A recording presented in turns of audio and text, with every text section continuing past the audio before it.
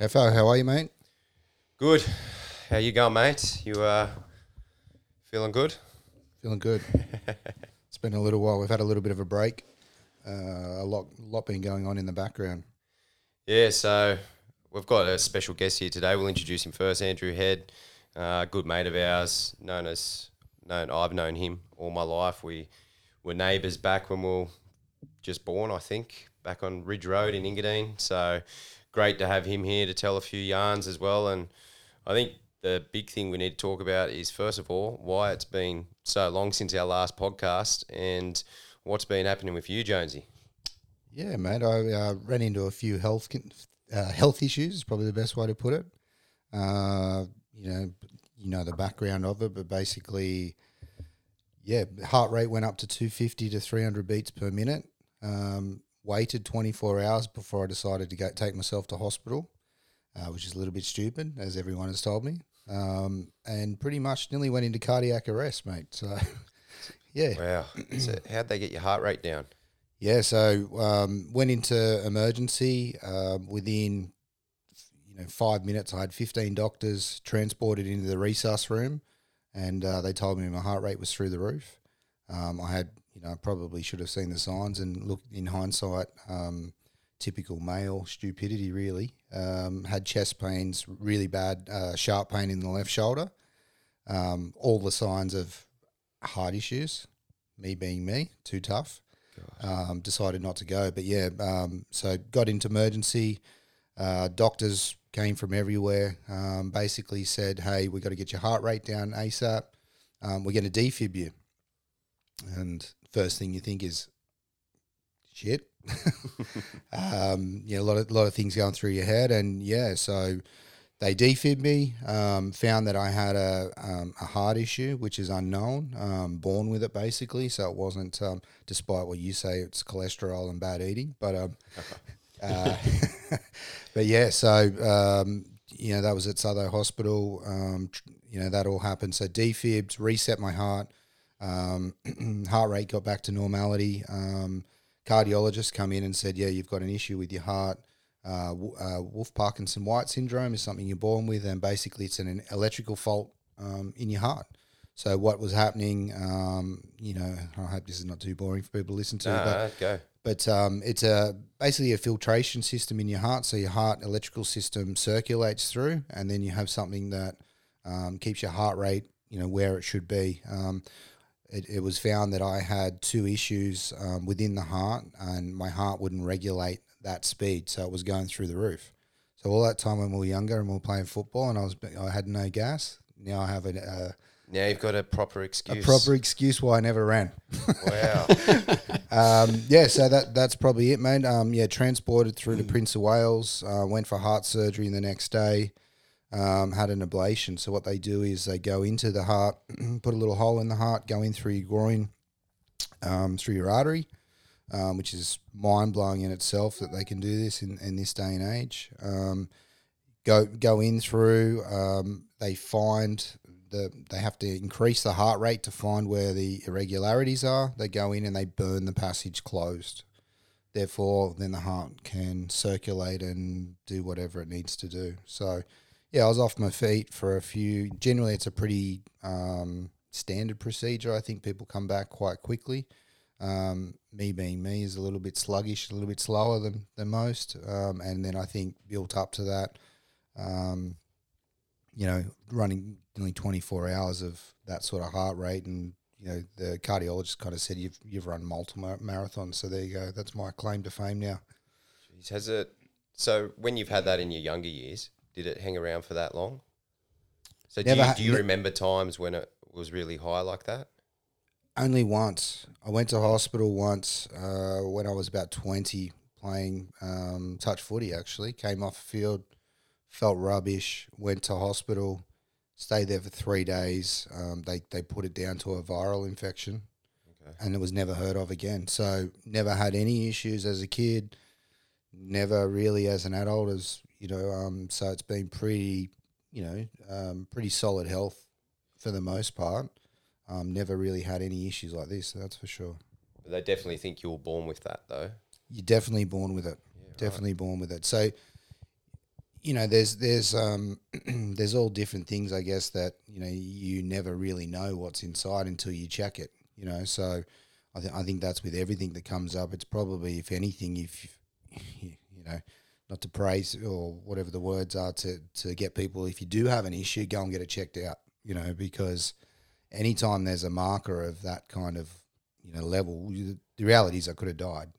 So just from not going. I thought it was anxiety because we had so much other stuff going on with new baby and job and everything else. And you kind of put your health second, and that's probably pretty stupid. But yeah, it's all worked out well now. Went to the surgeon on Monday. It's all he's happy with it. Is the heart rate's performing the way it should be. So now I've just got to rebuild and get stronger, and get everything together health wise, and kind of working on that at the moment. So you're saying the next time you have sharp pains in your arm and chest, and your heart rate's beating really fast, and you're feeling pretty average, that you won't wait 2 days before you go to hospital? You'll probably pop in there straight away, mate. Yeah, probably, yeah. Or maybe call an ambulance. Jeez. So even stupider, I will say this, even stupider, I drove to hospital. Yeah, but you've got the family here, newborn. True, true. But the nurses crucified me over that one. So okay. they were like, how did you get here? And I said, I drove. Because I just rocked up with a backpack thinking I'd be in there for a day with a couple of blood tests and give me some antibiotics, and I'll be out of there again. That didn't happen. So anyway. Wow. There you go, Andy. Welcome to False 10. Welcome, Andy. Yeah. Yeah. That's why you've been waiting so long, mate, to hear another show. Thanks for having me on, gents. That's an amazing story there, Dano. But I mean, really, it's a good lesson for people to not to just get themselves to the hospital. Simple as that. Don't wait. Get it checked. Well, you in yourself, if you don't mind me asking, you've got a story quite similar probably in terms of health scares, but yours was a bit longer recovery and a lot longer process as well. Do you want to tell us what happened for you and what signs you recognise? And I guess it's really important, as Dane's always said, that especially our age group, men can often just keep working, keep pushing through, keep trying to put food on the table, so to speak, for their families, and never really stop and have a think. But run us through what happened with you and your story a couple of years ago with your health scare. Yeah. You'll have to bear with me a little bit because this will be the first time I really spoken about it, other than to close family and friends. But listening to Dane there just brings back a few memories, and it only was last year actually. And the basics of it are running your own business, and having a family. You think you're invincible, right? You just take it on board. You're working a lot. You just get things done. There's no time to whinge and worry about things. But I just felt like I was a bit feeling crook at the end of, I think it was 2018. Towards the end of the year, I'd run myself into the ground. A lot of hours. And anyway, I went to the doctor, and there was a lump that was started to appear at the top of my left soft palate, actually the top of the tonsil in my mouth, and it was sort of there, but it didn't hurt. Wasn't showing any symptoms or anything like that, but I was feeling pretty ordinary. So I went to the docs and had some blood tests, and she said, "You've got glandular fever." I said, "Okay, no worries." I had this when I was 18 as well, so it was okay. Well, you're not supposed to get it twice, 3 times, but fair enough. I've got it. It's not in a good spot. Okay, you got to rest up. But the lump, when I spoke to her, she said it wasn't, it didn't seem so much of an issue if it's not hurting you, etc. So we booked a meeting with the ENT, throat specialist. But that wasn't until March. So this was, I think, end of January, where I got the blood test back. But I thought, you know what, maybe we get this urgently checked. In my head, I was just thinking, just how you know your own body, and just things aren't right. And that's the decision then, I think, as Dane, you know your own body. You got to listen to that thought process. That's basically the first part of it. So anyway, after a little bit of probably waiting longer, I did go back and say, look, can we speed this up? But the ENT can't speed it up until, they get a referral that says it's urgent. So it didn't end up getting pushed through as urgent. So it was another 2 months. Anyway, we went back into, and I started to feel better. The glandular fever was disappearing. So it wasn't too much of an issue, but I still thought that there was something there. Just all the ducks were lining up. Anyway, we went to the ENT and he prodded around and he said, there's a little bit of a hard lump there. Initially wasn't too bad. We might get it checked. It could be, it'd likely be a tumour. It could be malignant or it could be the other. And I sort of didn't think too much of it at the time. I did, but it was like, okay, well, let's go. So first steps first, we get to a biopsy, which was put in for the next Tuesday.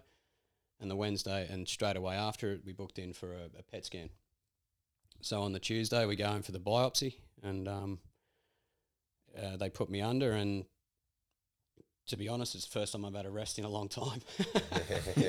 Getting that needle, I woke up and I actually felt, wow, I feel like I'm awake, fresh, bizarrely.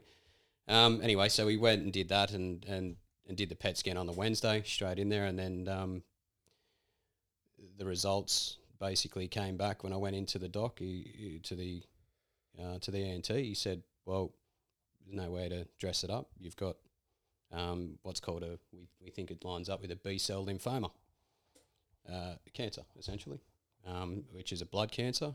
We can't operate on it. You can't get it out. It's basically treated by chemotherapy. So I looked at him and I went, heavy, yeah. I just went, yeah, well, I can't say what I said, to be honest. And I went, right, okay. Sat there for a minute, and he was good. I like doctors who are pretty straightforward and just say it how it is. Don't dance around the situation because it's a bit more real. And I said, well, what's my chances? Where's my percentages? Where are we sitting? What's the story? I'm someone who just goes with that sort of stuff, okay, give me a plan. And he said the first words that he come out of his mouth after that, which changed the game for me, was highly treatable, highly curable. And from there it was like, right, I don't know, there's a switch in my head that just went, okay, that's it.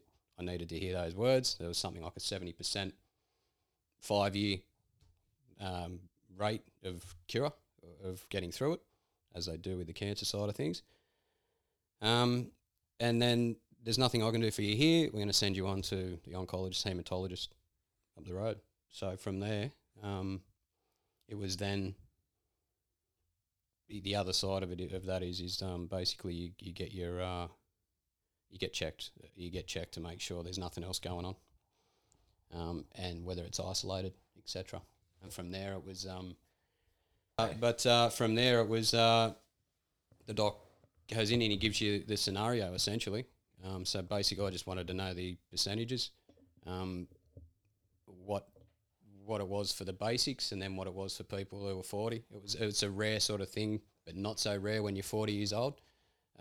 If you get it, but it's then you've got your better percentages if you're in a decent condition, if you're fit, etc. No reason for it for coming on in their mind, as far as it wasn't caused specifically by this. It's a bit of a freak thing. In my head, I know 100% how it all played out, and I think it's a lot to do with stress, etc. But that's another story, and just wearing yourself out, to be honest. That's where it went. He said, right, we can do 3 sessions and 1 radio, or we can do 6 sessions of chemo, and then we likely won't have to do radio. It's a 21-day cycle. We'll hit you pretty hard with it, because you should be able to handle that. We'll assess how you can handle that, and we'll get it done. So I was in there with my wife, and she's just amazing. As simple as that. Support from her has just been amazing with the 2 kids that we've got, etc. So we looked at each other and we just said, right, let's crack on. Let's get it done. So the decision was to go for 6, arguably better to do 6 sessions of chemo because of the tumour, the cancer was in your throat. If you have radiation therapy in your mouth and your throat, it can be pretty heavy. So, and it can cause a bit of an effect down the track as well. So he said, arguably, it's 6 to 1 half a dozen the other which way you go. But because they thought that there was a little bit more elsewhere, and it was basically a case of whether it was a stage 1E or a stage 2A, which is isolated in the one area of the lump, or there's potential symptoms elsewhere of the lymphoma. So we went for 6 so we could get rid of it and give it the best option and then not go down the radio, which was basically a 5-6 month haul of chemo. Yeah, right. And I remember during that time that you still continued to play football. You still worked. I don't know if you worked as hard as you were working leading up to that time, but what was the initial thought? Like, what the first thing you thought of when he said that to you?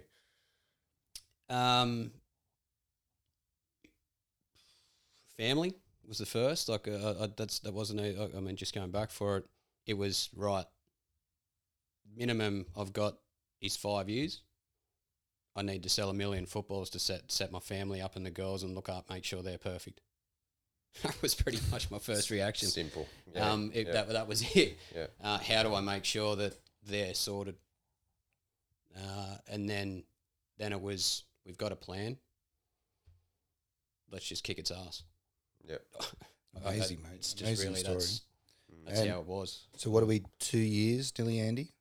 So a year and a bit. So this time I finished it up. It's bizarre how the season went, as you said, Dean. We played. The doc said, "Can you play?" I said, "Can I play football? What can't I do when I'm on chemo? How do you get through chemo?" And he said, "Some people can handle it, and they don't even know that they have chemo, and they just go through and away they go. And others bedridden. It hits them really hard." I said, "Well, what can't I do? Exercise is good," he said, "but just be careful and make sure you eat well and keep your weight up so you can get through each chemo." So my mind basically set to that, rightio, well, you've got to push yourself to make sure you're in a position to handle the chemo each time you go through it. So it's a 21-day cycle. You're going for chemo. You're basically in between day 6 and 11 is the toughest when, all the stuff's going through you. And then after that, you start to pick up. And then you hit the 21 again, and you get hit again. So for me, each time it was just get as strong as you possibly can and eat, even if you don't feel like it. Whatever you're doing, and for football it was the same. I remember saying to Morgie, the coach, I don't know if I can play 5 minutes, 50 minutes. I got no idea, Morgie. But if I'm playing rubbish, take me off, because I don't want to be a passenger. Literally. I said, I don't want to be a passenger. I'm not here. I'm just one of the boys. The best we get through it is that. Yeah. And he said, mate, I'll help you do what you need to do. You tell me what you want to do. We'll do it. I went out and played 10 minutes and ended up being 30 minutes and stayed on. And I was sort of a bit of reflux going into the stomach, but I was obviously playing okay. Ended up playing 80 minutes that first game, and the whole season went through, and we ended up doing pretty well, didn't we, Dino? Yeah, I just remember seeing you running around, and I just in shock, when you think about what's happening, and both those stories, and same thing for you as well, Jonesy. First thing you think about is family, and it's always the way. I think there's a little. Is it an analogy or whatever it is, and you see a policeman, so you slow down and you start driving everything right, your seatbelt's on, you're indicating, you're driving the speed limit, blah, blah, blah. The policeman goes, and then you start doing what you're doing before you saw the policeman, and it's the same with your health, you both know what you were doing beforehand, and you're gradually working yourselves back to that, without even knowing it. Yeah, for me, that's been a real kick up the arse to get things sorted. I've been talking about it for a while, to do some fitness and get back to, what I kind of used to be like. Not that I was the fittest person. Come on, mate. We've named this show after you and your football performances, or lack thereof. I was the best 95 kg striker in the Shire, wasn't I? Come on, mate. Brilliant. So anyway, I think it's, mate, incredible story to get through. Where are you now? Are you on the like health wise? Are you in the clear, or can you update us where you're at? I guess Yeah, people so would wonder. I went into remission, they call it. So it was gone after the halfway mark of chemo. So the third, I did 6 rounds. So after the third round, when you get that PET scan, it had gone. So from there, it's just getting through the rest of the chemo because you have to do that, and then getting the checks every couple of months. And now it's out to 6 months every time I get a checkup. I got one I think a month ago, and he's pretty happy where I'm at. So touch wood, I'm feeling stronger. The immune system for me felt like it's taken some time. Because as you say, running a business, you can't switch off. But you've got to be smart. So there's been a mix of that, Yeah. I guess. But yeah, feeling stronger, and now it's onwards and upwards. There's some exciting stuff, and you just got to manage yourself in the best way to get through it. Really, mentally prepare yourself for everything. Now that's the key, I think. Yeah, and how did you get through that mentally? There was one thing that a lady said to me yesterday, actually at OzTag. She actually said to me, it threw me off a little bit as well. She said, "How are you doing?" And I was like, "Okay, no one's." She knew health wise, but she kind of clicked into the mental side, and it made me think because the heart surgeon the other day said, physically you're good, mentally it will rock someone to the core, and it really did in hindsight. So, like, where are you kind of sitting with that? Because it's a lot to take in when you got a lot of responsibility, and you put a lot of weight on your own shoulders to provide, and all the caveman kind of crap that we all as blokes think about. Yeah. How did you deal with that, mate? It's a tough one. It is, and isn't it bizarre that we have to wait until we go through this sort of stuff to actually say, it's all the Bravo crap that we don't want to listen to or talk about until we get to this stage. I mean, that's really where it all sits. We're all pretty tough on the outset, but the fact is today, these days, and the perfect example is what's going on with mental side of things in the game, football especially, but in general life these days, it's not easy, and there's a lot of mental health issues that surround COVID, that surround everyday life, that people all take on themselves. Everyone takes on themselves, and it's very difficult for people to talk about it.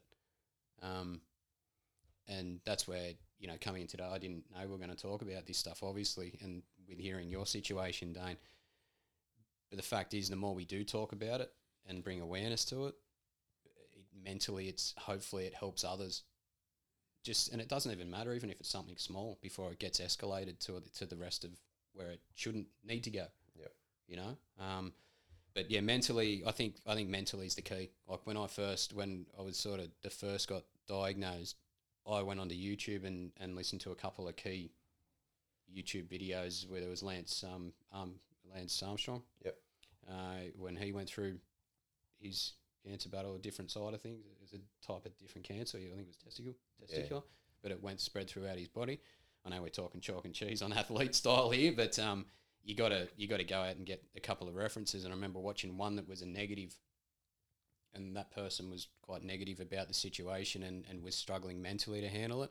And then there was that story of there was the YouTube ones that were just, okay, we need to get your head around this, and you need to kick its butt. So switch the mentality around. And I didn't watch another negative a video it's difficult to explain this because everyone has a different feeling, but there was nothing ever negative that I watched after that or listened to or took on board. Nothing. Nobody could give it to me. It was no chance. It's not entering my head. I'm not letting it. I'm lucky that I've got it early because we caught it early. Like, this is a key area. Yeah. It came up early, and whether they think the glandular fever masked that a little bit, but that sort of brought it up too, and made me get it checked probably earlier than what I would have done. And you having that feeling, mate, to go and do it, right? Because most people, me, would probably be the one, would wait months and months and months, which I think is very common, and it's too late, right? You've left your run too late. Unfortunately, there's been a couple of stories of mates who didn't have the opportunity to get the help when it could have been cured or saved, right? And that helped me push through the next stage. That's another story with the football side. As you know, a mate of ours from our football team passed away. Old Sash, Yep. you know, we've got him on our jersey, his initials, and what a champion he was. And he didn't have the chance to completely get it fixed or have that. It was tough at the start. Different type of cancer, I understand, but there wasn't the warning signs, I guess, weren't there. So I considered myself very lucky to get it early, to be in a position to actually be able to get through it. And then it was, I'm not feeling sorry for myself here. I'm not going to put it on my kids and my wife. Let's just get it done. Awesome, man. And I don't mean it to sound like I'm a dick about it or whatever. That's just No No, way. no It way, has mate. to be like that. that's just how my mentality took it. And luckily, as I said, that you know, I've come out, touch wood, I've come out the other side, and I'll continue to do so down the track. So Mate, awesome story. Congrats on everything you've gone through. It's a tough slog. You know, I'm only at the start of it, and I've got a long way to go around, you know, my testing and health and all the other stuff I've got to do a bit of a deep dive into now. So, mate, well done. On the flip side of that, let's talk about the business. that was a little bit left field, but it know, was, wasn't it? Yeah. mate, I know you've built and established, you know, Deploy Football. I've seen you around the traps, you know, around from my young fella playing and everything. To give us a little bit of insight about, you know, how did you start the business? Probably a good starting point. Deploy. So yeah, without taking a lot of time and continue to talk, It's all interesting stuff, mate. That's yeah. what we're here. So. This will be the first time we go over 50 minutes. We've been trying to hit the 50-minute mark. really. I think we're going to go well over that, mate. Football does fit into the podcast somewhere along the lines, doesn't it? Yeah, And, we're talking about balls now. Yeah. Lance Armstrong. Yeah, a reference, right? Yeah. So essentially, I got into a business as a small shareholder early on into selling football goals, which gave us the opportunity to get some contacts and start making some footballs. We just did some distribution. Unfortunately, that didn't end up where it may have done. I was very naive in those early days. I had no idea about business, no idea about how to handle business, or I was very wet behind the ears. So it was a big learning curve for me. That didn't end in the best circumstance, but it was then a matter of, rightio, what are you going to do? Are you going to go get a job, or are you going to do it and do it better? Are you going to do it and do it better after being in the fetal position, I suppose you could say?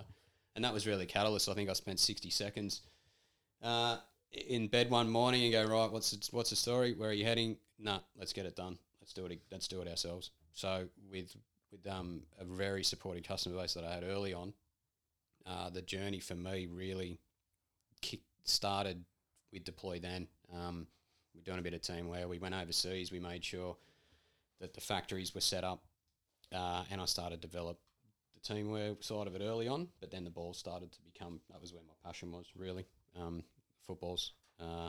It was about, as we were playing growing up, there was a fair amount of inconsistency in what we were playing with and what the grassroots was playing with over the years. You'd go on the pitch and, 4 different balls would come on. Yeah. One hard, one soft, out of shape, decent shape, different touch. It would just make a difference on your passing, on the ground you were playing at, the long ball, short balls, control. And we're playing at a decent level, nothing over the top, but a decent level of footy. So it was about how can we get better value into the market? Surely we can do better than this. And that was where it was for me. Then it was how do we do it better? So I cut up pretty much every ball on the market that I thought was worth a grain of salt, a couple of the ones that I didn't, just to see where the construction and the thought process went through each brand manufacturer, and then set about doing it myself. And that's where it all kicked off. And what makes a good ball, mate? For me, it's pretty much when it hits your foot, it comes off your foot, you want it to be as comfortable and to do what you ask it to do if your technique's in the right spot. Okay. If that makes sense. Yeah. You've I'm gotta all dumb it technique, down. so I get that. Oh God, he was. You need to be, mate. You need to be when you don't move so well. That's it. So when you look at, an A-League ball, for example, is there certain dimensions, specs, or things, weights that go into it? How does that kind of work? Yep. So there's certain specs, obviously, that you need to follow through, your FIFA guidelines, your IMS, etc., that represent the specs that you need to be in to make a decent football. So even if you are in those specs, though, there's a very, very That might not be variable a of the decent quality. football still. It might not be as decent football. Yeah. So I just with the specs that you're working with, then it's about the materials. Each brand manufacturer has their different mentality or understanding of how they think a ball should go together. For me, it was about about understanding what works and how I see it coming off the foot, how I see players treating the ball. Again, whether they're scared to head the ball, whether they're not scared to head the ball, how their technique goes, how the young kids, at 4, 5, 6 years old, if not 2, can they get it off the ground? Simple things, really simple things that are around the traps that you just was so inconsistent.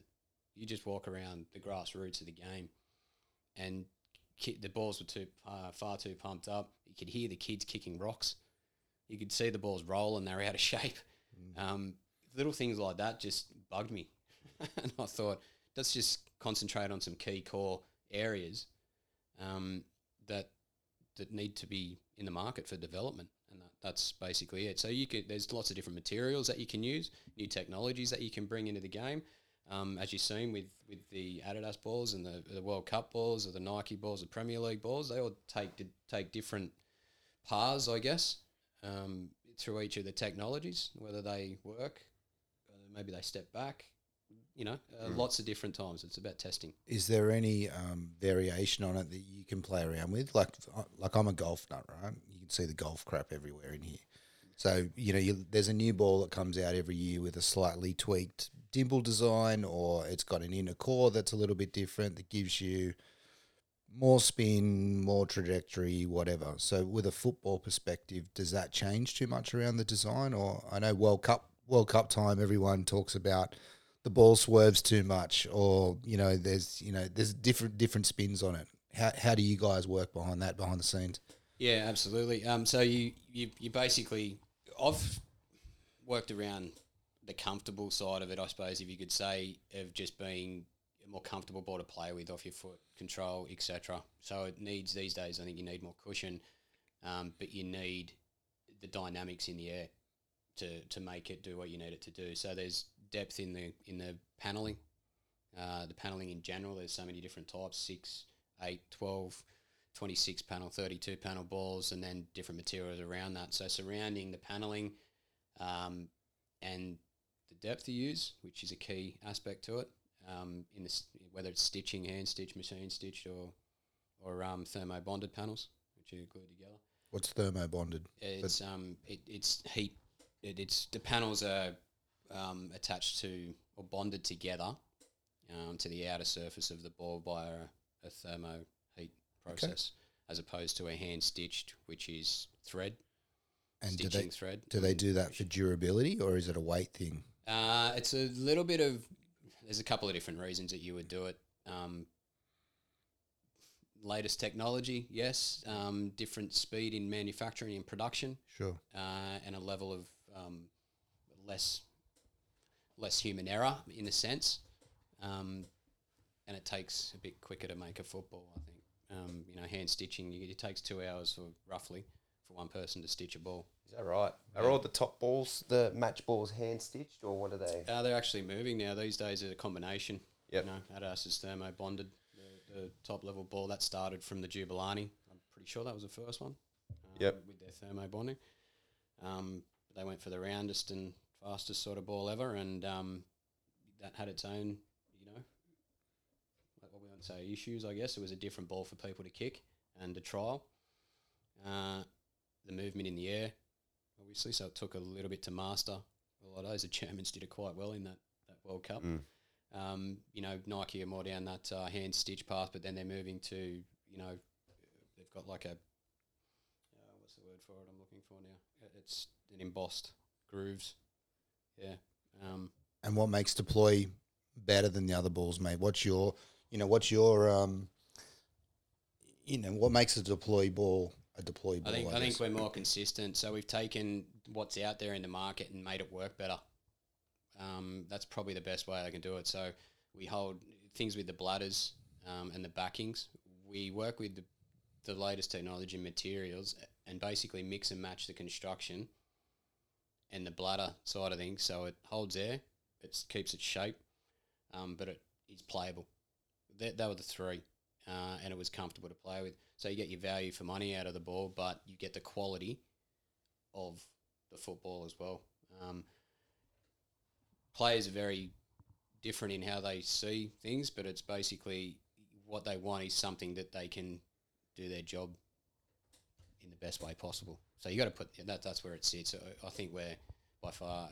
I won't say by far. I should say that. Yes, you feedback, can. Yeah, you can. Yes, you can. It's your business, mate. Feedback tells me. I'll say that we're hitting the best value in the market as far as price point. At each price point, from training right through to professional match, we're the best value and quality in the market. Awesome, mate. And where can we find Deploy footballs? You can find them at deployfootball.com. You can find them at a couple of resellers around the traps in different areas. But basically online, and we've got a warehouse we're just moving into now in Caringbah.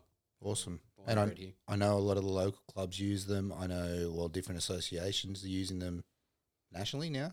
I know statewide, but I'm guessing nationally as well. They're everywhere. Every field I go to, I see a Deploy football or kid run around with them. I like how the colours, you can see them from a mile away.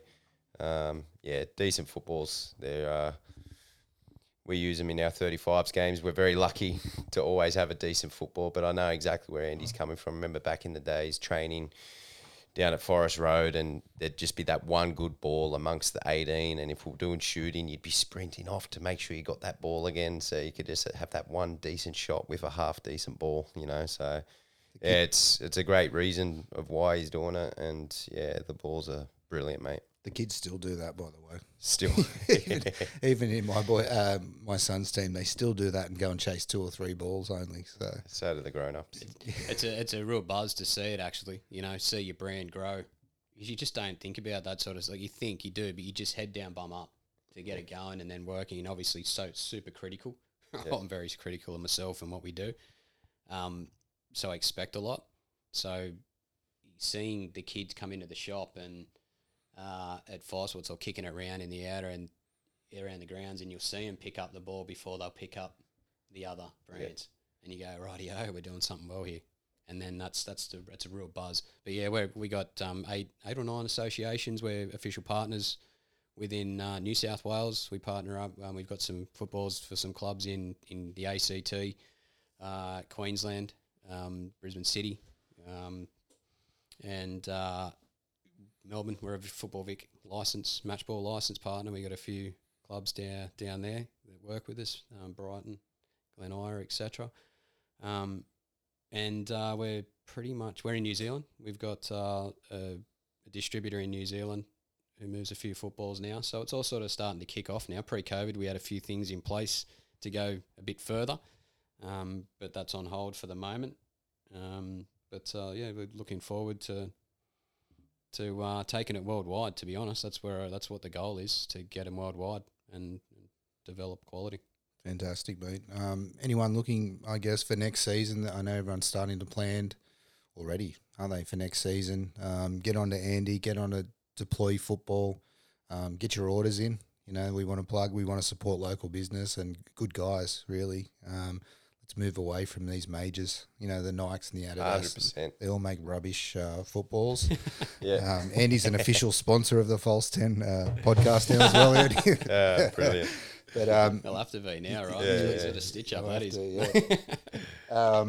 Mate, I'll give you my home address too for some gear. So, but more importantly, I know you two in the background, been working on a pretty exciting project. I've heard bits and pieces of it along the way.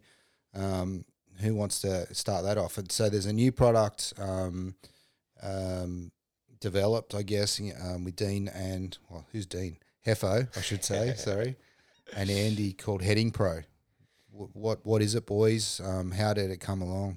Yeah, look, this is one where we've been chatting about for a good couple of years now. I reckon best part of 3 years. And it's something that I think bubbling under the surface is a topic in football that keeps coming up but then goes quiet, but then heading in football will come up again, and concussions and things like that. So I guess the way that all started was 2016, early 2017. For me, I was lucky enough to never have any concussion or any injuries like that during my playing career. I finished playing and went into a charity match over in Perth against the Man United Legends and suffered my first concussion. And it was really one of those ones where you just didn't understand what it was. There was a lot of memory loss. It took time to kind of recover from that.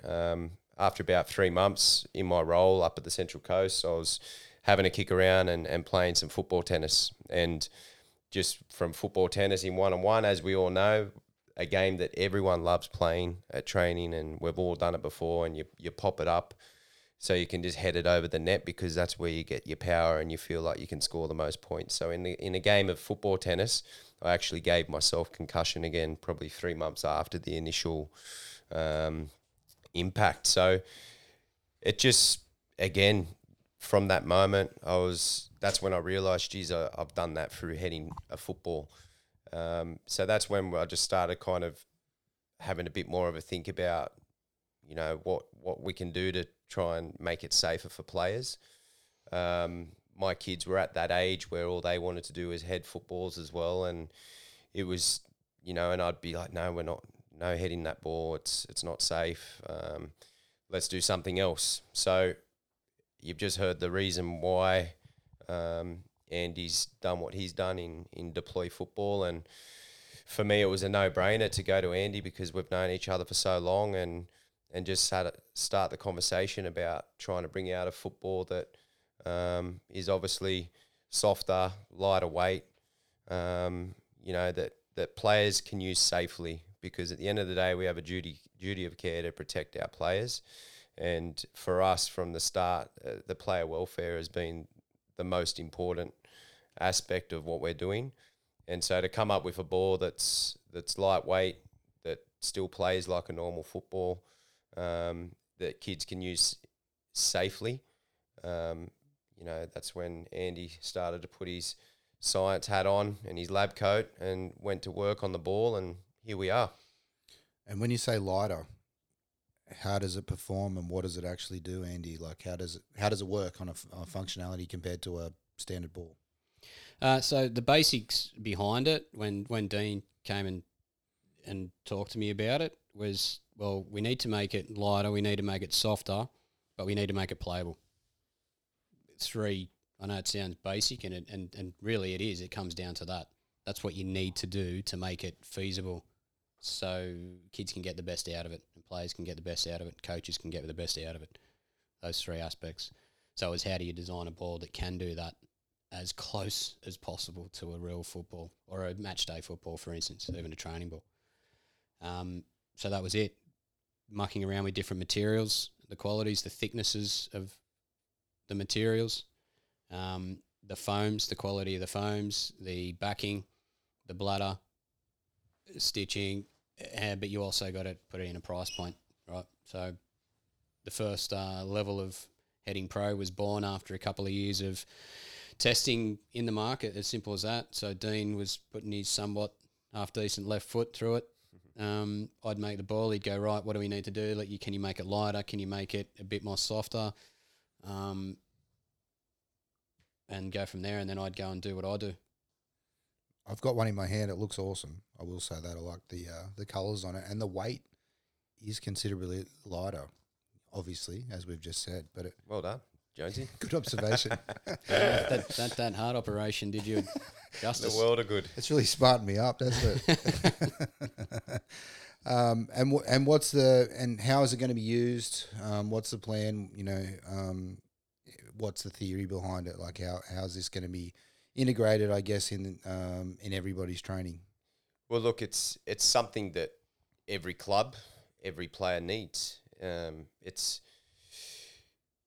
a part of the game. It's a skill that's never going to leave the game, So there's been recent studies that from the age of 10 to 12, the incidence of headers within football just increases dramatically, So I think in the States, it's banned from 10 and under.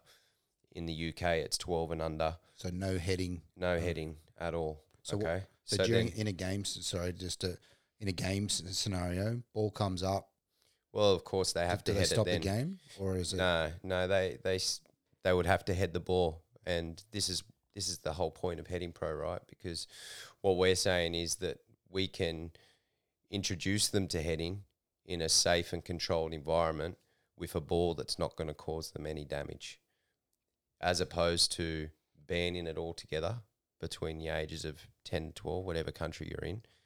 Then all of a sudden you're a teenager. Some kids are a lot bigger than others. Some can kick a ball a lot harder than others. And you're asking a person or a kid that's never headed the ball before to now put his head on something in a game. And there's other things, factors involved in that. So a lot of concussions and a lot of impacts and injuries that happen are actually body to body or elbow to head or head to head, right? So one of the main things when you start to learn about time and technique in football and heading a football properly is how to win a ball with players around you. You probably know the timing of it as well, where, I'm not going to win this header, so I'm probably just going to put myself in a position where I think the player who is going to win it is going to head the ball and I'm going to intercept it. But all that thinking and all that decision making isn't there if you haven't headed a ball before that time. So what we're saying is that in a safe, controlled environment for coaches, parents, that we've even got a series of introduction to heading videos for coaches, parents, players to have a look at, to use, and to better prepare them for what's to come in football. As I said, there's a recent study. The numbers jump up dramatically between 10 to 12. I think it triples in the amount of headers in games. And these were games in Australia over 3 seasons that they were looked at. And I think the other part of it is these common mistakes when you go to a field on a Sunday, Saturday, eyes are closed, shoulders are up, arms by their side. We've spoken about timing, not knowing when it's safe to actually put your head in somewhere or if you're going to have a head clash. So all these little bits and pieces, we feel the Heading Pro ball will help better prepare players for and reduce injuries in those way, rather than creating fear and just banning it. We want kids to be confident and comfortable in the skill. Yeah, a lot of things with poor technique that would cause concussion, wouldn't it? That's 100%. The obvious one. You get your head in the wrong angle. You have separation, I guess, somewhere in the neck or the jaw, and that can put you out. Top of the head. If I've, you see it every week. Strikers do it every week when they chase down a goalkeeper and they jump and turn their backs. If that keeper hits it at full force and it hits the player in the back of the head, they're going down. They're going down. They're going to be a little bit rattled from it. So, can you stop that? Probably not, right? But there's just things that we talk about, education and knowing those moments as well of when you can put your head in there, maybe a bit more education on around how to close down and not to jump and turn your back, just keep your body big but face the ball. It's all about that primary place where you make that first primary contact to head a ball as well, that it's on your forehead, you're looking through it, that your mouth's closed in case you do cop a knock from someone else, that you're protecting your jaw and the chance of being knocked out. There's so many factors that we feel just by banning it, it's not going to be able to, put it's just not going to fly. Simple as that. You're not going to ban heading from football. It's simple as that. So education's the key. Get the right tools. And I do know long-term effects, short and long-term effects of young kids getting head trauma or concussions does affect growth, does affect hormone levels. There's a whole series of things behind that. A doctor friend of mine, we kind of went through some studies for our young fella, and that can be a big reason as to why he does jiu-jitsu, and he's gone out a few times. So, from not tapping and, being a boy, and it's quite serious, So I know his instructor is very staunch on making sure that they're out early, but in terms of growth and development, it can have an enormous effect, and I think that relates back to this type of ball. It's critical that people are learning the right technique at the right ages, and integrating that into a part of the training process from an early age.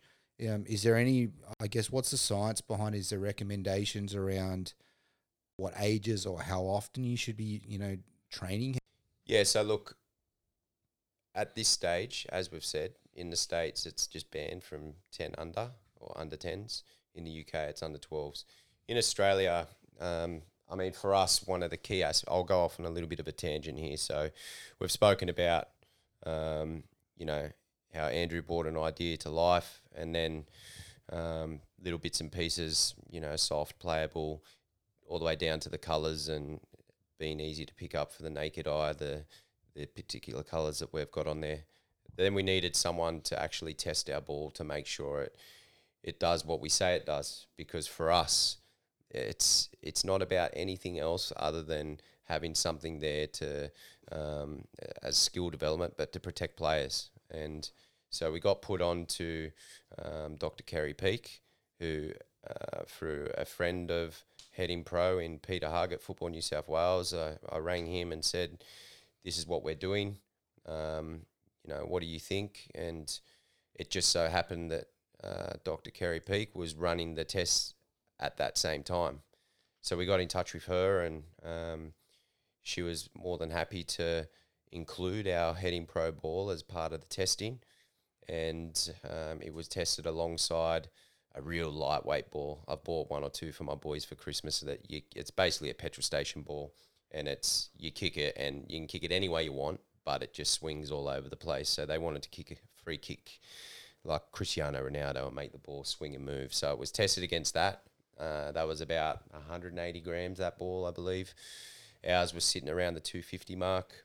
And then you had some match balls from Adidas and a couple other ones. And it was shown to do exactly what we hoped it would show, and up to 50% less head acceleration than the other balls. And it was only a fraction higher than the 180 gram lightweight ball as well. So the key for that was that it showed that Andy was on the money with the weight to ensure that we had the playability, that we're on the money to have that soft cushioning, because they say you can deflate balls as well. Well, we've got the soft cushioning so you don't have to deflate it. And that also it decreased the head acceleration and almost like the impact, I guess, when heading by 50% on other balls. So all those things put together now put us in a position where we are today to, crack on and get it out there and get as many players using it as possible. Yeah, exactly right, Dean. What Dean's saying there, it's all about education, 100%. You can't ban things. You've got to get the education, but then having the right tools in that play. What you mentioned there about the cushion and the air in the ball, when you reduce the air out of the general ball, football, it doesn't do its job, really. It's no longer a football. That's right. And it still doesn't have the characteristics of a lighter, softer ball.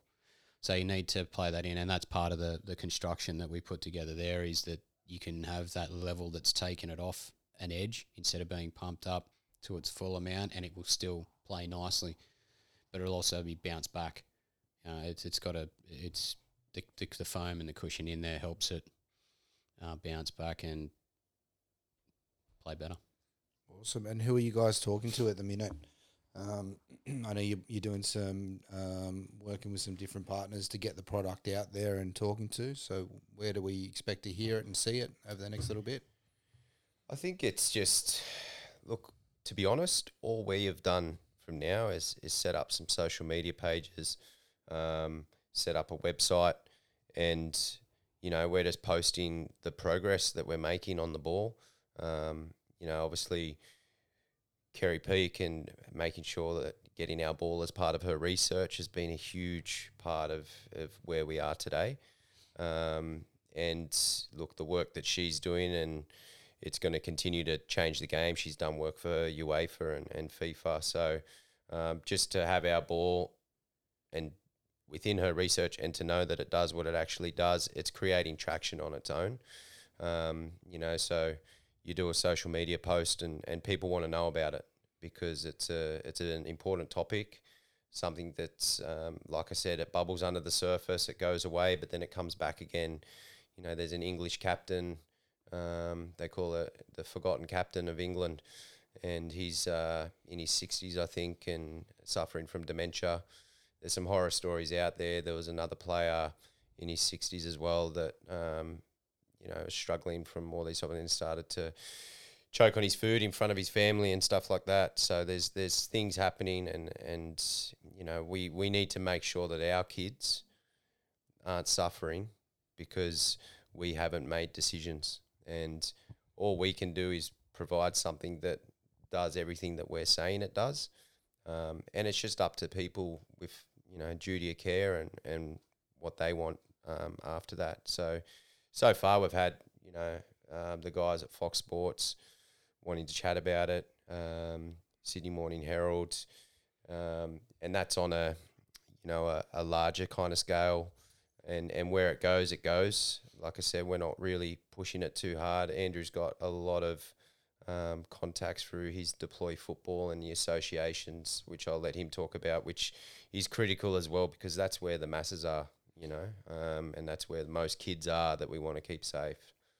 I will say you two have been very humble about this product. The product is a damn good product. It needs to be out there. And I think, anyone that listens to this podcast, Mum, Dad, please share it out there. But, it is important that your local teams get on board with this style product. Your associations get on board, and they will be on board, and get the messaging out there. How far away is this? Is this available now? Can I buy this at the minute? Yeah, you can buy online now. So we've just really made the website feasible for people to purchase on. The associations, you can pre-order the ball, so they'll be available. Our first couple of boxes will come out mid-November, and I'd say by the end of December, hopefully before Christmas, actually, we'll see some product. So we'll have some more news on that. But if there's orders that come through now, it's likely they're going to be with you before Christmas. Awesome. We'll add all the details anyway on our link. And all our socials, and obviously you guys will continue to do an add-on to this as well. Yeah. Andy, sorry, mate. Yeah, the associations have been very supportive from talking to the people in that space and the general managers around the board that I deal with and the partnerships we have. So Football New South Wales, as you say, everyone you talk to is super keen on it. Canterbury have come on with their first order of balls with the pre-order. For 300 or something like that, isn't it, Dean? Awesome. So they've already put their hat in the ring and love the concept, and I think we'll see some pretty good action with it soon. It's exciting coming into Christmas, Well it's done, exciting. boys. Killing it. Doing very well. Yeah, very, very happy, very proud, and I guess, hopefully it makes a difference. Well done. Andy, we're going to talk about some other football as well. We'll get away from our own sob stories. I shouldn't say sob stories, but our own personal stories. And A-League, mate, Hef, what's been happening, mate? I know we're not, a month and a bit away from the season to start again and get rolling. Any news on that front? Yep. So December 27th will be round one for both the A-League and the W-League. Now, I think the Western Australian border's still closed at the moment, and from what I heard, it doesn't look like reopening until March. So I'm not sure how that side of things is going to work. Maybe I'm wrong and something's changed in the last 2 weeks. The goalposts move every other day. I know Wellington's going to base themselves in Wollongong for the season, the A-League season. So that's a massive step for them. especially for that first couple months anyway. They're going to try and pump out as many games as they can early on in the season. It's been a lot of movement of players, some coaches as well. Look, I think for us in the W League space, for myself, it's been quite difficult to attract international players. Not attract international players, but to be able to get them, because everyone's leagues have changed dates and things just aren't kind of measuring up. We had a lot of Matildas and Aussie girls. I think there was like 30 odd players that went overseas just before COVID hit.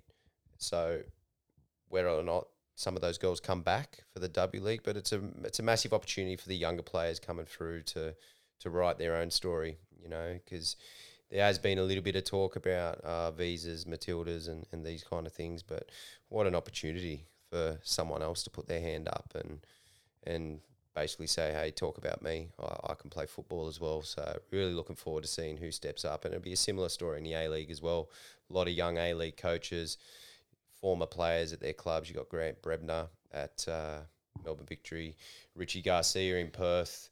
So a lot of former players as well, and a lot of younger players getting signed and getting opportunities. It's been a bit of an exodus to India as well. People filling their boots, and so they should. Yeah, career's only short. But yeah, interesting times. Just going to be good to see some football again soon. And what's the plan with the season, mate? So we're starting 27th of December, sorry. Yep. And how long will the season go for? Will it be a full season? Full amount of fixtures for both A-League and W League. Just whether it's compressed into a shorter period of time. Awesome. MacArthur FC will be part of the A-League as well this time around. Yeah, making big moves. I mean, it all starts from the top with their coach.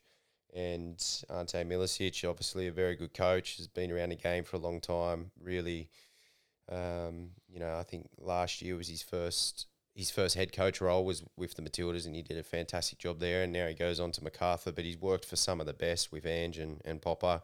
Looking forward to seeing what he does. He's got some good people around him with Mile Sturjovski and the goalkeeper coach down there, Glenn Moss, and a few other people and the players they've signed as well. So they're making some big moves, to be fair. And, the Wanderers are looking really good. I know I'm biased, but the new coach that's come in is he's doing and saying everything right. And he says himself, there's one thing about saying you're going to do something, and then there's when you do it. He's shown that so far in his planning and the kind of things he's saying. We all know football, it's all about what have you done for me lately, how, what was the last game you won and things like that. So it's always got that element to it as a coach. But, yeah, I think the Wanderers are looking good, and most of the other teams as well. Everyone's just slowly bubbling away and making their moves how they need to. A few teams are heading over to Dubai, Abu Dhabi for the Asian Champions League. They're going to be there for the full group stage. So that's your Perths, your Sydneys, and another team. But, yeah, like I said, I'm all about W League, mate. So, and you've got so what's happening in your camp? Can you share anything? You've got a new coach that's been announced a week or two ago. Yeah. So we brought in Ante Kovic, absolute legend of the club, the game. Good friends, known each other for a long time, played together. We've actually coached with each other before, which is good. So him alongside Michael Beecham, who I've basically known all my life as well, through football life anyway. Kath's back, Michaela, we've got a new physio. So coaching staff-wise, couldn't be happier with the team we've put together. And we've got a lot of our players back from last year, lost a couple overseas. Obviously, the internationals aren't coming back, but we've put together a very good squad that we're very happy with, a lot of young players coming through as well. And now we just sprinkle one or two internationals in there, and we'll be good to go as well. Awesome. Overseas, before we jump over that, under 23 Socceroos, they've got a fixture pretty soon as well. Yeah, there's a camp going on at the moment, and they've got a couple of games against, I think they're playing Sydney FC maybe. MacArthur, I think's one. Sydney MacArthur. It'd be good to get out and watch the MacArthur one just to see how they're going. Sorry, keep going. Yeah, so I think they're just putting together a few camps just to get the players together, because obviously the last 6-7 months there hasn't been anything. Yeah, so what's the plan with international football at the moment, especially Australia? We've got quarantine and how, obviously they're playing games internally. The idea under 23s is they're going to go to Japan, right, for the Olympics, if and when that actually happens. But I think the plan is for next year, right? Yeah, well, You tell we've researched this as well. the Olympics is always under 23s for the men's and all age for the women's. But we've got 2-week quarantine. So anyone who wants to come into Australia for a game of football would have to isolate on their own for 2 weeks in a hotel room and pay for the hotel room themselves. And so there's no international football for Australia for a little while. A lot of the teams in Europe are still playing. It's chaos over there, mate. Well, they're on 2-week international break at the moment. They're all playing now. So, does that put Australian football, Socceroos backwards a little bit, not being able to get the teams together and be competitive? Oh, it's not ideal, that's for sure. It's you definitely want your team together. You want them playing. It's just so much uncertainty, mate. Who knows? I think everyone's just doing the best they can under the circumstances, and that's all you can do. So it's certainly an interesting landscape. It just changes all the time.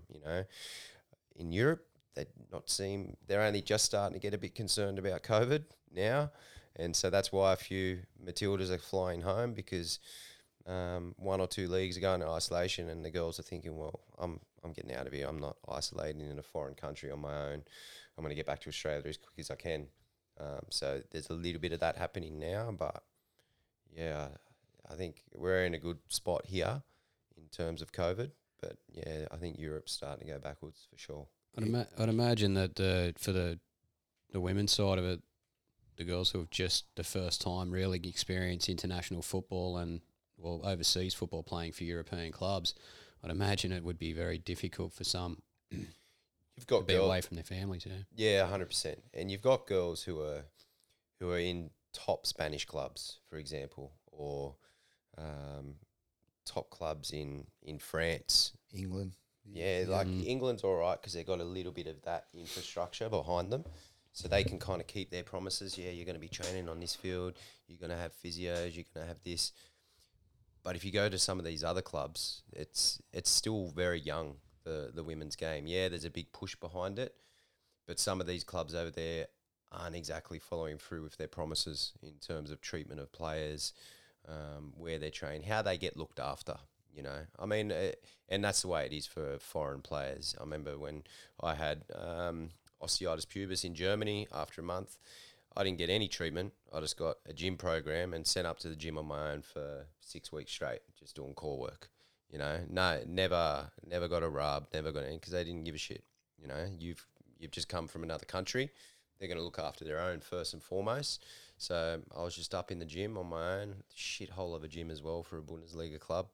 And yeah, just had to do it on your own. So I think the girls are seeing that, and it's tough when you're like that. So when you don't feel as though you've got that support there. So most of the girls have stayed and are doing really well because the Matildas they're good footballers. So they're doing well, and yeah, I guess it just depends on everything else outside of football.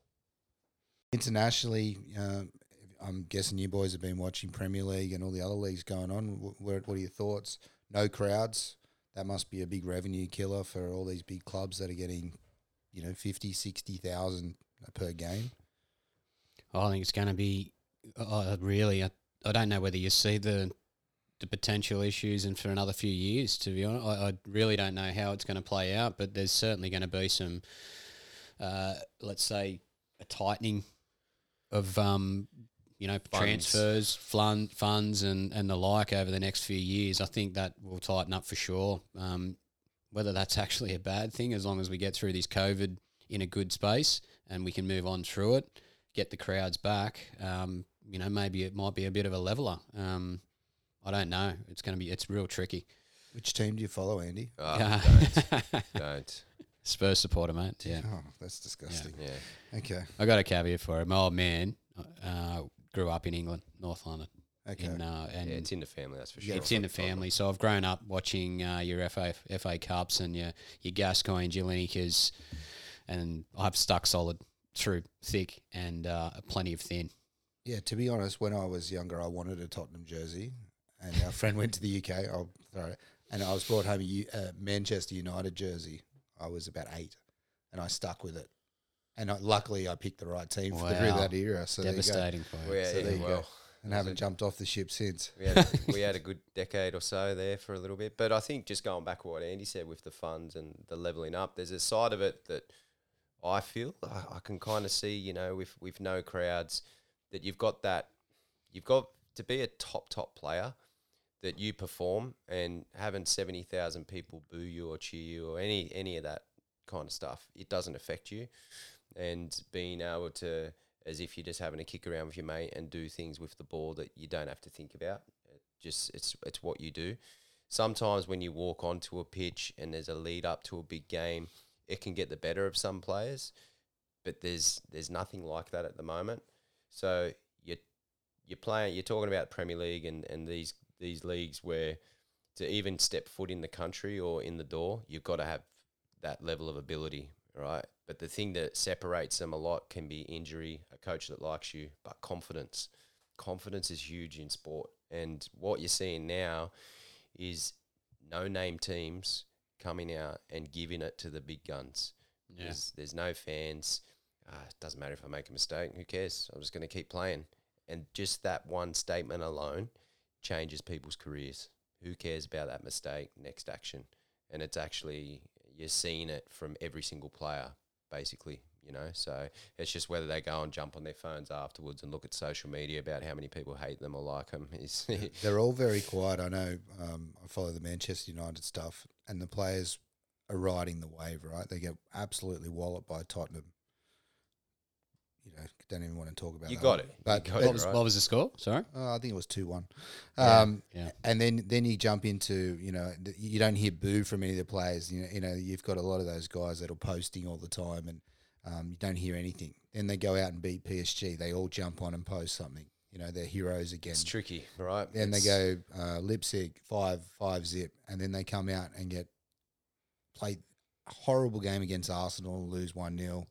And they just ride the peaks and troughs, you know. And I think the big game players, the Pogbas and these kind of guys that are talented through the roof, but maybe don't have that extra level of drive because they're not playing in front of 60,000 people. You know, is that a big thing for those kind of guys or not? Very, very good point that you just raised, mate. Yeah, 100%. As if you're playing football, of course. It depends. Like for me, I could go out on your back lawn right now and kick a ball against the wall for the next 4 hours on my own. Like I love the game. I can't breathe without it. But I guess, yeah, for some of these players, they love that bit of The showman. like, yeah, The showmanship. Yeah, 100% they right. love it. No, you know? that's a really good point. Yeah. Yeah. I wouldn't be surprised if there is an element of that in there as well. So it's And kind of levels it more. I think that's creeping into it for sure. Now you mentioned that point and you see the difference in it comes to mentality again, right? How strong are you in your mentality if it just means you have to train? That's it. You don't get to do the showmanship. You don't get to do any of that stuff. You just have to train and do your best every week, week in, week out, and impress that manager. Well, that's a given anyway, right? In any, you know, because to get to that point, that's your cherry on top. And that's the only bit that everyone sees. But there's countless hours of the grind that you do on your own, whether it's in a gym on your own or you know, that's a given. But you do think, sweet, I get to play in front of a big crowd this week. You're going to, you know, I remember playing against the Wanderers when, you know, towards the end of the A-League, playing against the Wanderers, and you're like, oh, great, how good's this? But you didn't fear the crowd. You were like, we get to play in front of a proper football crowd. I think, and going to some of these big stadiums as well, where it's normally they're a fortress. Like you look at Barcelona, have gone to the toilet. The Messi, we were talking about Messi before. You know, he's copping a lot of stick that he's walking around and throwing his toys out of the cot a little bit. You know, that's always been a big thing. I think you'd go to that particular home ground in, you know, maybe in the Premier League or something like that, and they wouldn't lose many games at home, but they'd lose all of them away. You know, so yeah, it's an interesting dynamic. Sometimes you're beaten when you walk into the stadium, right? Just through that fear factor, and You know, Dean's shaking his Dean's head there. shaking his head. He's got a tough he's got a tough mentality. But Not beaten until the I whistle goes. I think it'll be exciting to see when the crowds do come back and just the passion that comes back with football on the pitch and in the crowds. I think I can't wait for that time to happen. But right now, you look at that. Just looking at the Premier League table again. Wow.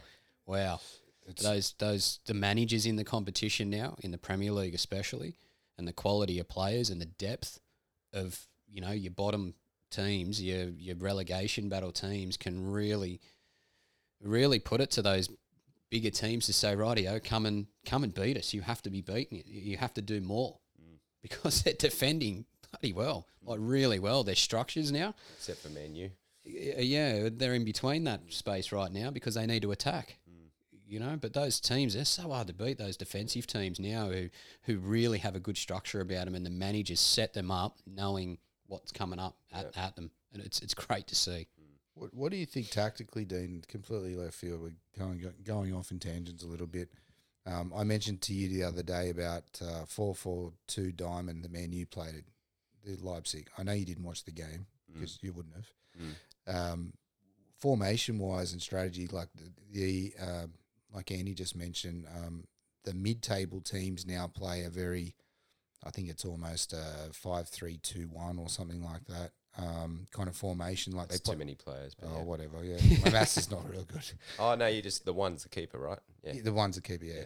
But playing that five at the back and then playing counter-attacking football, a lot of the Premier League kind of set up that way, and then you've got Man City, Liverpool that pretty much stick to 4-3-3. Yeah. What's the difference strategically for some of these teams? Look, if you're going into a game knowing that, okay, I'm playing against Liverpool, for example, they've got two wingers who are extremely fast and like to make runs in behind. Okay, so I need to limit that space behind our final line. All right, so we'll set ourselves up towards the 18-yard box. So when they do slip passes through or anything long, it's going to our keeper or it's going for a goal kick, perhaps.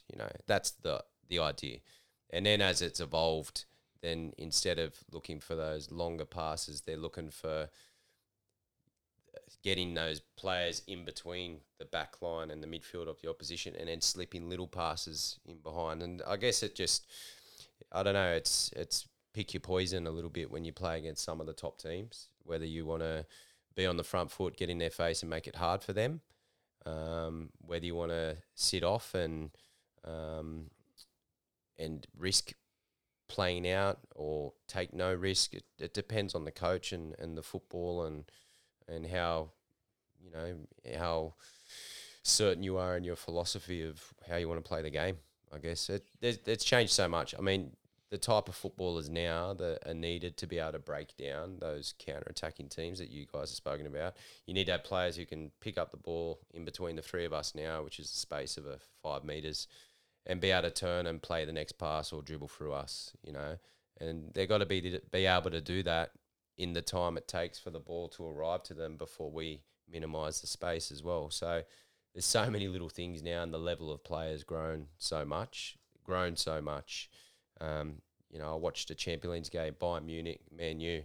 The spaces between the lines, between the defending team, back line, and their front line is a good 50 metres at least, right? So if you think about players being able to pick up the space, ball in between midfield, defenders, attackers, and you look at the game today and the lines are 25 metres. So you got, 11, 20-odd players in 25 metres here, and it's compact sideways as well because when they're on the left, the whole team tries to be on the left side of the field. It's all about the press. It's compact, yeah. So can you receive the ball under pressure? And you see 1v1s all the time, and this is a big thing I believe in SAP and everywhere you go, and you see one-on-ones just facing each other, but that's not the game. I need to be able to receive the ball knowing where they are coming behind me. Do I roll them? Can I play around the corner and pick it up on the other side of the defender? So a lot more needs to be done around protecting the ball and backwards facing 1v1s. Do you think the old school mentality of managers has changed? Like, who do you think, when they're setting up teams now, I know Solskjaer's copped an absolute bollocking about his strategy and his tactics. Who do you kind of look at for formations and strategic? For Mourinho's probably reinvented himself, but he also plays to his strengths with the players that he has. Ancelotti was doing very well with Everton. They were kind of pushing pretty hard. You got a lot of these old school guys, but then you got some young blood coming through. Well, not young blood, but younger managers that have got a different philosophy in football. Like, who do you look at? Yeah, look, there's definitely ways, to win games by analysis for sure, to a certain extent. And for me, if I know I've got a game plan, and if I know what my game plan is and what my philosophy is in all areas of the pitch, and if certain things are going wrong, then we can pinpoint at what point it's going wrong. So we can talk to the players about that because we've worked on that. So it might be back third to middle third. We're not getting a player free in midfield as a centre back stepping in. Okay, so what do we need to do better to be able to do that? Maybe the midfielders go out and we get a higher line dropping in so someone can get free on the next block to play forward. So if I know exactly what I want and we've worked on that, it makes everything else easier for the players and ourselves. So it's about knowing what you want. I love watching, last year we played with a box midfield. I played with a box midfield probably 5 years ago up the Central Coast for a young team. They were under 14s. It was an underdeveloped team. So all the more developed ones tend to get selected for the Mariners and would take the next lot. And, they didn't have pace, didn't have strength. So we had to decide, okay, well, we need more numbers around the ball. So we went with a 3-box-3 and played around with that and really enjoyed the formation, having that overload in the midfield and attacking width from the wide players. So, yeah, Nagelsmann, top coach. Jurgen Klopp, top coach, got good players. I think, when we talk about Ole Gunnar Solskjaer, there's new players coming in every other week, but why is he buying them? Why? What purpose was Cavani? How does he fit into how you want to play? You know what I mean? That's the key parts of, I think, when you're picking out a player. I got sent a top player a couple of days ago, but it doesn't fit what we're doing. We signed a player we didn't sign a player last year because we played with wide strikers and no 9. And this year looks like we're going back to a 9. No one listens anyway, so they can know. And we've re-signed that player. Probably not let that one out, mate, but we've re-signed that player. So it's basically whatever you want to, however you see your football, mate. Yeah. I think it's pretty there's so much content out there these days as well. Like, people should get on to the outside of this outstanding podcast that you guys have put together.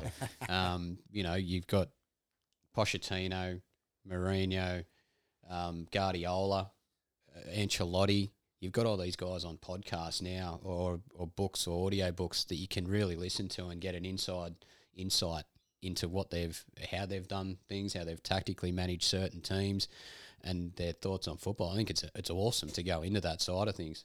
Same with the Amazon series. Obviously I've just finished watching, or I watched All or Nothing for the Spurs side of things. Gave me a completely different perspective on Mourinho. I'm always someone who gives people time anyway. So I wasn't bagging him early on when it was negative. I mean, he had nothing. They had a team, in my opinion, that they needed to work on, and they had a stack of injuries. So last year wasn't a guide. But geez, he's just about steel. He is a winner, and you start to see those things in the background of what happens. You get a bit of a better picture of how things. He's brilliant. It's just amazing, like what he does. But he knows the cameras are there as well, doesn't he? Charisma, 100%. Yeah, he plays to it. He knows it, but you can tell he toughens. He makes it. He makes people understand or think about pushing themselves harder. Yeah, he challenges them. He challenges them 100%. You got it. You're on board. If you don't, see you later. Yeah. Like, that's it for him. Yeah. It's pull the bus over. Yeah, that's right. Yep. It's man management, right? That's a skill in itself for anybody. Yep. How you manage players that are worth, your team's worth $1 billion, like it is City. as opposed to your bottom of the table sides are a lot less. How you manage different sides, manage those to keep them all happy and keep them interested and getting the best out of them. Tough gig. Very tough. Boys, I think we'll wrap it up. Good. Good. Really? Yeah, that's Mate, we've got some shit to do today. I'll leave you to it. Hey, I just want to say, Andy, thanks, mate. Yeah, brilliant stuff. Really, really good to have you on a guest, mate. Glad you're healthy and doing well. To replug, mate, Deploy, where do we find you guys? How do we find you guys? We find Deploy around plenty of football pitches at the moment, deployfootball.com. We're pretty easily found now around the traps. You can order now for pre-season next year, bulk ordering, etc. I won't go too much into the sales stuff because it's not about that on the podcast. But what I did want to say, thanks for having us on, boys. Really actually makes you feel better talking about some of the stuff we talked about earlier. And hopefully, what you've gone through, Dane, and what myself and there's other stuff that people are going through as well, that it makes a bit of a difference, makes someone think and go, I might better get that checked. It's not hard. Yep. You just got to get it checked and listen to yourself, your own body. You know in your head that something's not right. Don't cover over it. 100%. That's the basics. And the other thing, football in general, massive support base around myself and mates, playing with mates, family, and bringing families to the games and playing football. Huge source of positivity and taking the mental stress of what everybody's going through or what you're going through initially. I remember saying in the sheds, and I won't go on too long, this is the last point, everybody in those dressing sheds is going through something. It might be small, it might be big compared to everybody's small or big. But that small thing for somebody might be just as big in their head as it is as what you're going through that might be, whether it's life-threatening or not. So important for everybody to just help each other out and kick on. Yep. That's what it's all about. But football, or in sport in general, team sport, is a huge catalyst for that to get people through individual issues. Yeah, 100%. So Very well massive thank you to everybody out there who has had the support. My local customers, or I'm quite good friends with these days. We have good relationships, but a huge support base, and the family, of course, as well. Very well said, mate. Heading Pro, where do we find Heading Pro? Headingpro.com Yep. is the website. There's plenty of stuff to look on there. Price? And Do we talk about that? $39.95 retail. You get discounts for every certain level of ball. It goes to whether you buy 3 balls, 5 balls, 10 balls, 50 plus. If you're an association club, come and see us. Give us a buzz, and we'll go through pricing based on quantity and make it worth your while to help get kids well developed out there. Well done, boys. Easy. We'll catch up again soon. Thanks, Andy. Thanks, Hef. thanks, boys. Thanks, boys. We're out.